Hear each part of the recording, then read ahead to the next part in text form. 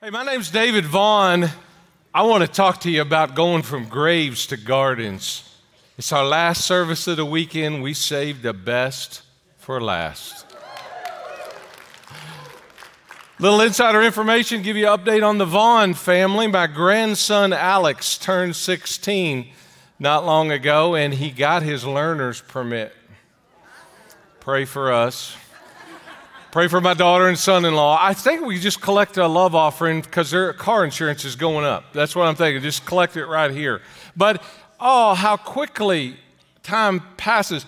And it just seems like yesterday I remember teaching my kids how to drive. And I know it sounds morbid, but you know where I taught them how to drive?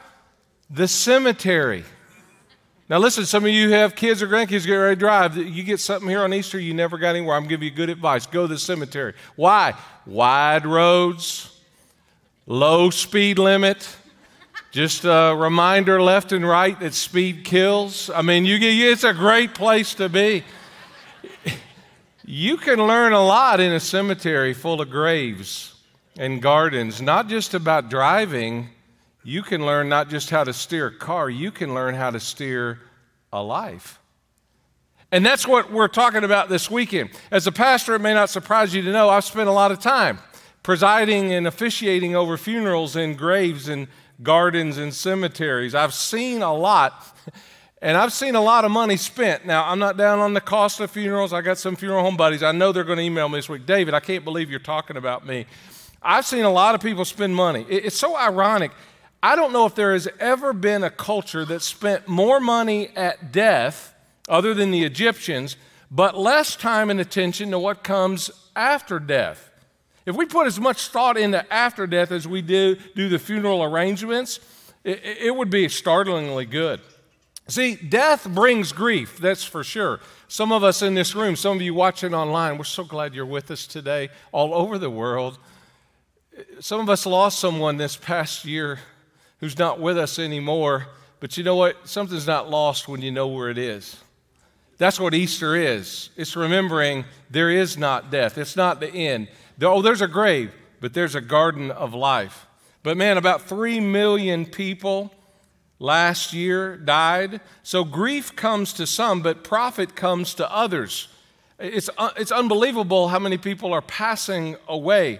I read just this last week that COVID has decreased the life expectancy in our country by almost a whole year. It's startling. It's the largest decline since World War II. People are living less, but 3 million a year pass away, and it underpins a funeral industry that people spend about $16 billion a year just in funeral costs. And baby boomers, here's why. They want to go out in style. One of the growing trends I've noticed as I've officiated at funerals is a growing, emerging trend called designer caskets. I don't know if you've heard about these. They cost about $20,000 to $30,000. You can even get a casket based on the university of your alma mater with the school colors and the school logo. There's one from Ohio State right there. Scarlet on the outside, gray on the inside. I understand that some of these OSU caskets were actually sold at homecoming football games. When they say homecoming in Columbus, they really mean homecoming. But you can get NASCAR and Reds and Bengals, but I know this is the West Side watching for some of us, and the West Side here, I know we're frugal, and so you may not want to go that route. I looked online this week. You can get a casket, did you know this, at Sam's Club? Look it up, for $899 and have it shipped overnight. Who puts their Sam's Club like a casket? But David, death and cemeteries and graves and funerals and caskets, that's kind of morbid stuff to talk about on Easter, don't you think? Well, maybe. Maybe not. It depends on which side of Jesus you're on. Do you have a religion about Jesus or a relationship with Jesus? Because for Christ followers, perhaps graves for people who love Jesus are not symbols of despair, but they're markers of eternal hope. See, there is another way. If you're brand new today, I'm so glad you're here. There's another way to think about death. It's the way the New Testament writers and Jesus viewed it. Death for them was not the end of something, although that is true. Death for the Christian is the beginning of something. We're not moving from the land of the living to the land of the dying. We're moving from the land of the dying to the land of the living when you're a Christian. Because of the resurrection, death is viewed not just as a grave, but a garden. Let me read you John 19. This is going to set up what John Tizovich is going to share later. Somebody in here, your life is going to be changed for eternity before this hour is over, because of what happened right here. Later, Joseph of Arimathea, early disciple of Jesus, asked Pilate for the body of Jesus.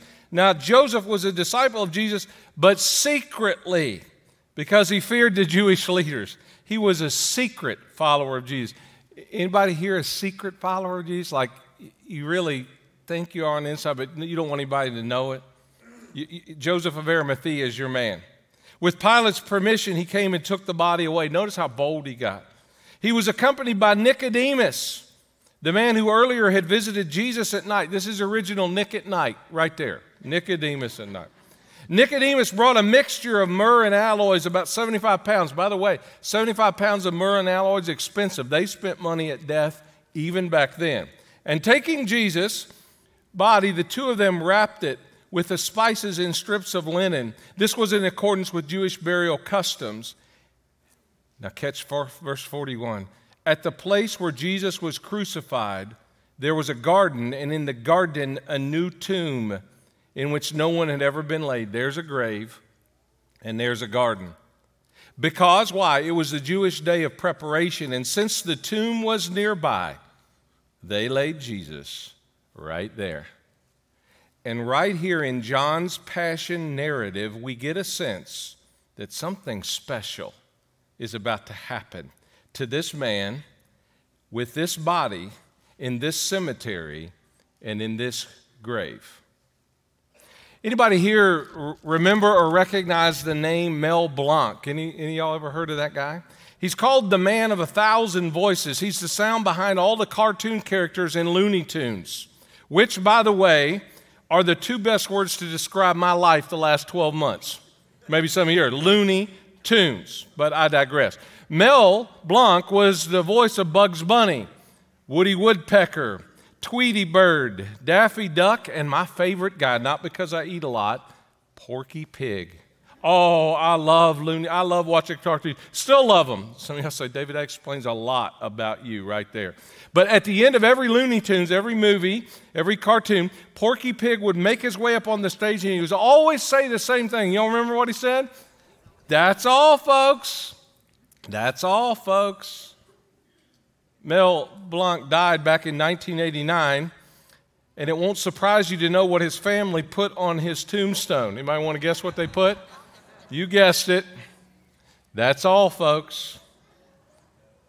But I say it's not all because of Jesus, the event we are celebrating today that has changed human history. For every person here today or watching online who has a relationship with Jesus, it's definitely not the end. And let me tell you why. Because if Jesus got out of his grave, he can get you out of your grave. Count on it. So which sounds better to you? He is risen indeed? Or that's all, folks. That's what John and I and our team are here to share with you today, and share more in just a moment. Because the important, vital fact every single one of us needs to know, whether you're new, whether you've been following Jesus a long time, you need to understand and you need to hear this. There will be a grave for you sometime, somewhere of some kind. I know some of y'all are young and you got all your hair, you got all your teeth, you're like skinny. Death's not going to visit me. Oh, it'll happen to you. I've been studying the statistics on death, by the way. They're quite amazing and stunning. Did you realize that 1 out of 1 people die? It's a crazy thing, man. But the difference between that's all, folks, and he is risen indeed, the difference between graves and gardens is this God-man who stood in the gap, the cosmic redemptive spasm and chasm of all time. And he stood there for us. He was a Savior, a grave robber named Christ Jesus. And listen to me, he offers immunity for a disease that's far more serious and dangerous and global than COVID. He offers immunity for the virus of sin and eternal death. For when you have a relationship with him, you only have to die once, not twice.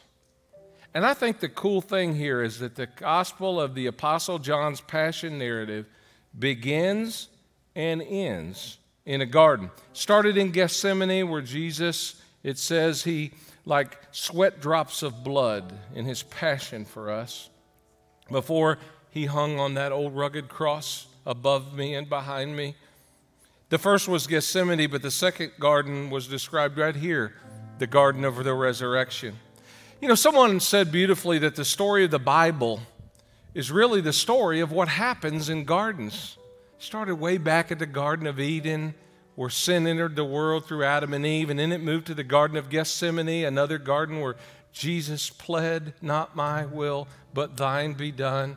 And then it moved to the Garden of the Resurrection, and eventually those of us who have loved ones who've died, and those of us who've accepted Jesus as Savior, we keep moving through this continuum of garden life until we get to the end of time, and we'll be in the Garden of Heaven, where Eden is finally and fully restored. That's what Graves to Gardens is about. That's the fulcrum of where we are today. I know I'm supposed to be speaking, and it's Easter, and it's our fifth service. And I don't know if I'm tired, overwhelmed by the Spirit. I'm just sitting down here bawling. I'm just overwhelmed by God's goodness and how he truly makes all things new. And if you knew the stories of people up here and how God has transformed them, and so many of you sitting here today, how God is just transforming you. He's resurrecting you, breathing new life into you. It's overwhelming. The goodness and mercy and the love and the grace that he just pours out. That we get to celebrate today his resurrection. His resurrection, the greatest story ever told. The Christian narrative, this resurrection of Jesus is where two worlds collide, right? Graves and gardens. And both those words, they conjure up images for us, memories, experiences, and some of them are powerful and some are painful. And some people, they see graveyards and graves and that's terrifying. And others see them and that's beautiful. But what if the beauty is truly actually where the two collide? Maybe it's in the shadows of the graveyard that we find the beauty of the garden. I want to show you what I mean in the Gospel of John and his account of Jesus' resurrection. John chapter 20, verse 11, we find Mary, one of Jesus' disciples, and she's at the tomb, at the grave, and she's looking for Jesus' body. Verse 11 says, Mary was standing outside the tomb crying. I can relate. And she wept. And she stooped and she looked in and she saw two white-robed angels, one sitting at the head and the other at the foot of the place where the body of Jesus had been lying. And, "Dear woman, why are you crying?" the angels asked her. "Because they have taken away my Lord," she replied, "and I don't know where they have put him." And she turned to leave and she saw someone standing there. It was Jesus. She didn't recognize him. "Dear woman, why are you crying?" Jesus asked her. "Who are you looking for?" Mary thought he was the gardener. I love that. We'll come back to that. "Sir," she said, "if you have taken him away, tell me where you have put him, and I will go and get him." And Jesus said, "Mary." And she turned to him, tears streaming down her face. She cried out, "Rabboni!" The person that had seen her for who she was on the inside.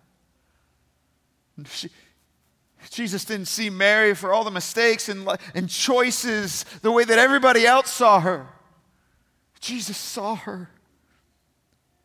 And for the first time, she felt loved. And she's been broken. She's been just wandering and lost. See, the thing that Mary longed for the most, Jesus, she couldn't even see him, even though he was right in front of her. And I believe that the thing that we fear the most will cloud us from the thing that we long for the most. What do you fear the most? Every single one of us fears something. What do you fear the most? Death? Failure? Cicadas? They're coming. It's terrifying. Mary's grief, Mary's pain, Mary's fear, it distorted her ability to actually see what was right in front of her. Jesus was standing there the whole time. It wasn't him, it was Mary. Mary was too overwhelmed with all of the stuff and going on. And she was too overwhelmed to see her reality. And how many times has that happened to us? We can't see what's going on around us. We can't see what's right in front of us because we're too overwhelmed. We're too discouraged. We're too distorted with so much going on. Maybe you can relate. Maybe this is the season that you're in right now. And what happened for Mary to finally see Jesus? What snapped her out of it? His voice. His voice calling out her name. See, everything changes when the one who loves you the most calls out your name. And Mary had been called a lot of things in life. And maybe you have too. You've been called names that have stolen joy, that have stripped you of your worth. And in the absence of the contrary, you start to believe the names that have been said. But when we hear the voice of the Father, the one who knit us together in the womb, the one who purposed our lives, when we hear his voice cuts through all of the distortion, all of the discouragement. It snaps us back to reality and reminds us of who and whose we are. And Jesus is calling out to somebody here today. He's calling out to you to say that you do matter. I don't care what they have said. I don't care what name you've been called. You matter. You are loved. You are enough. You are worth dying for. Maybe for you, today is your resurrection day. See, here's the deal. I'm convinced that every single one of us in this room, every single person watching online, all of us have some area of our lives where we are in need of resurrection, where we are desperate for there to be a breakthrough, where we're on the verge of just giving up. For some of you, it's a dead career. For others, it's a dead marriage. And you don't want to admit it. But you're on the verge of walking out.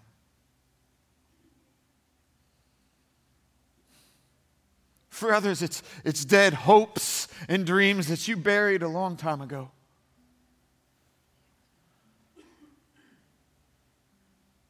Where is it in your life that you are desperate for resurrection? Where you're pleading for a breakthrough? Maybe for some of you, it's you. It's actually you. Because you've just been navigating life lately just overwhelmed. Just feeling the weight of the world and you're about to crumble. You've been navigating life trying to find purpose by people and success and substance and things, and none of it has worked. None of it has filled that void, because that void is this God-shaped hole in your heart that only God can fill. And so maybe today for someone here that you're actually going to change all that. Today. Today is your day where you're going to say, I'm going all in with my faith. I'm going all in with this guy named Jesus. If you never made that decision to follow Jesus and make him Lord and leader of your life, well then welcome home. Today is your resurrection day. Take your shoes off. You're about to get in the water. Really. Really. Don't believe me? That number started at 17 this weekend.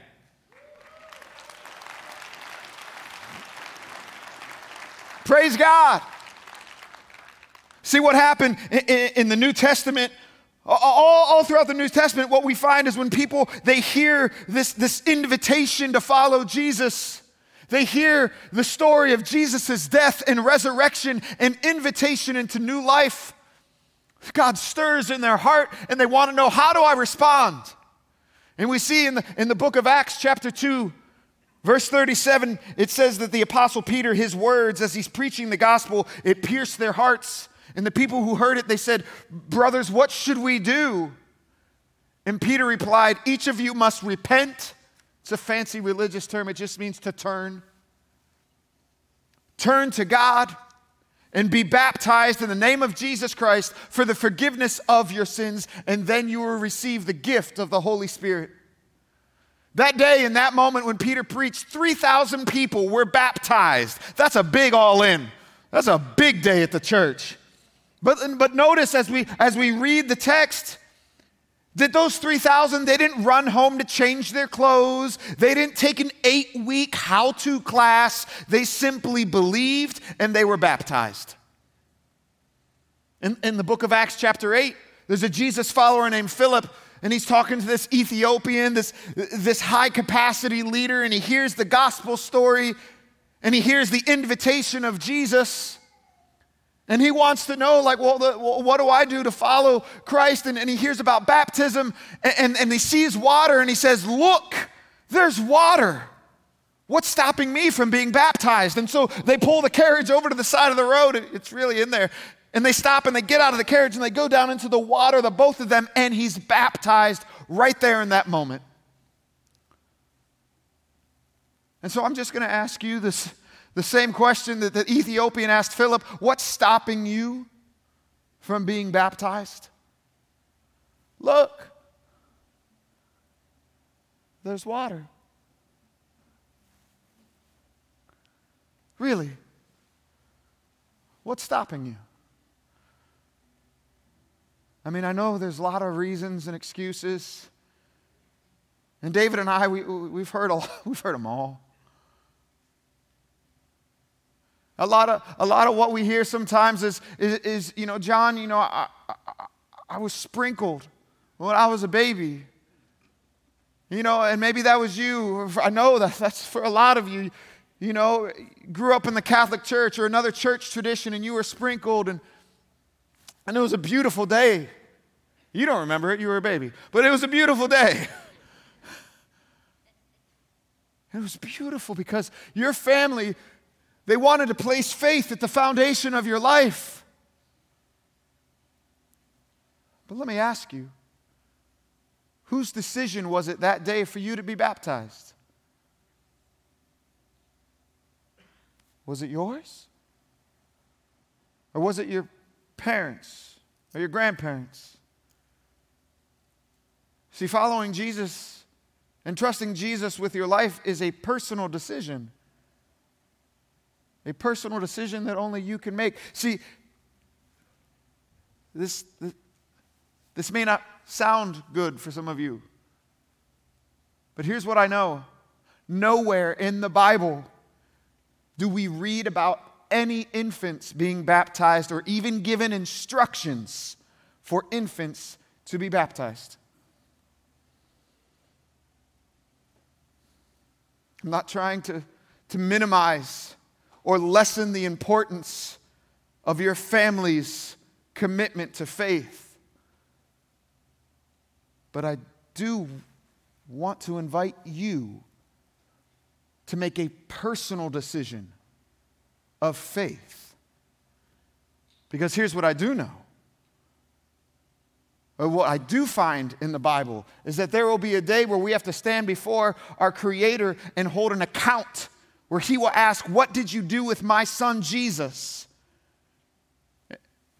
He's not going to ask my mama, and He's not going to ask my grandma. He's going to ask me. He's going to ask you, what did you do with my son Jesus?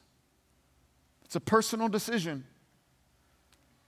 If you've never made that personal decision, what's stopping you? Maybe what's stopping you, you're like, oh, I just need to get my life together. I just have all these questions, or I have some doubts. I haven't figured it all out. Listen, if you still have questions, get used to it. The rest of your life, you're going to have questions. That's why this is called a faith decision. Maybe for some of you, it's not that deep. For some of you, you're like, John, I got my Easter clothes on. I'm looking fly. I got my garden shirt on. Like, I ain't going in. Nope, no way. Nope. Listen, if that's what you're worried about and that's your excuse, we'll have issues about that. We'll talk about that later. But listen, we got clothes you can change into in the back, okay? You can go down in your nice clothes. You look good going down. You'll look good going out, all right? Maybe for some of you, you're like, John, my life is a mess. I'm a mess. I have to get my life together. If you knew what I did. Listen, here's the deal. You don't get cleaned up to take a bath. You take a bath to get cleaned up. Okay?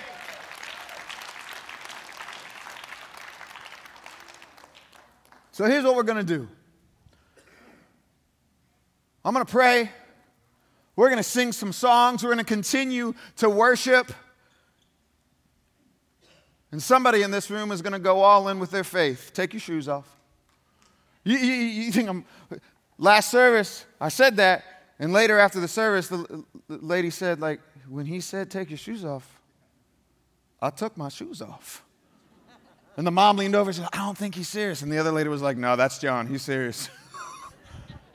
Take your shoes off. You're about to get wet.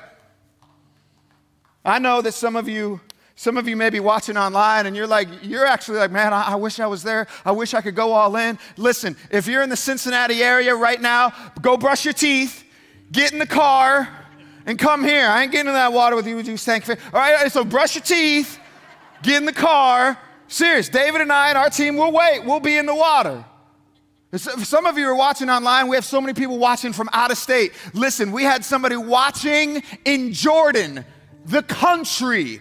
Last service, they heard it and they went all in. Where they were in Jordan.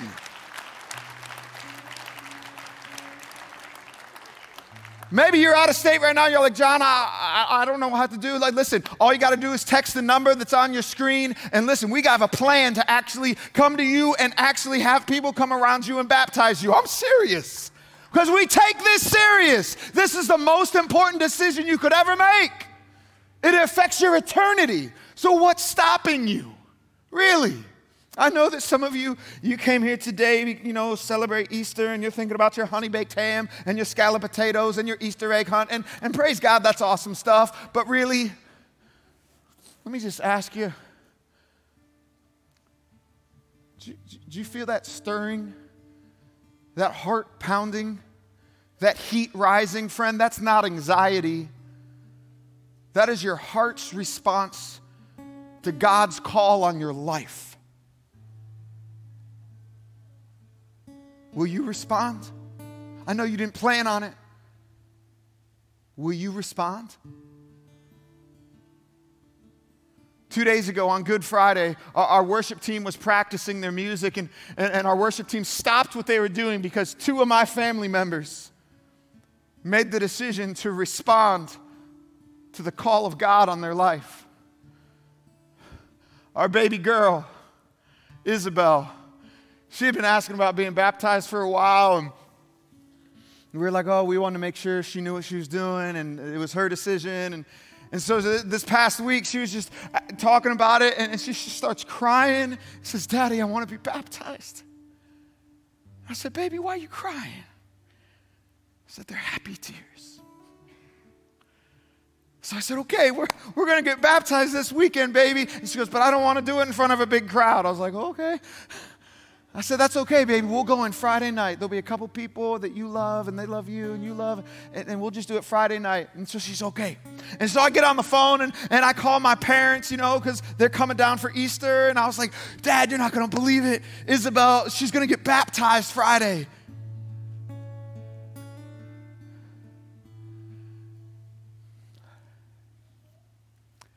And I've been talking to my dad about faith for 16 years, praying that God would move and make a way and break down that heart. And my dad says to me, I've been thinking about being baptized too, John. Would it be okay if I was baptized on Friday?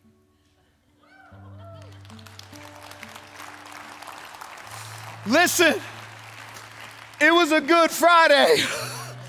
Check it out. That's our baby girl.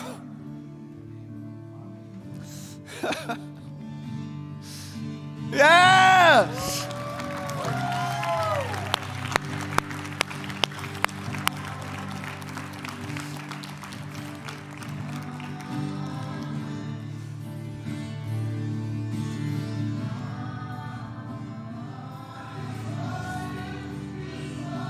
For 16 years, y'all. I don't care if you're 10 or you're 70. There's new life. I brought him out of that water. Some of you have been putting a decision off. What's stopping you?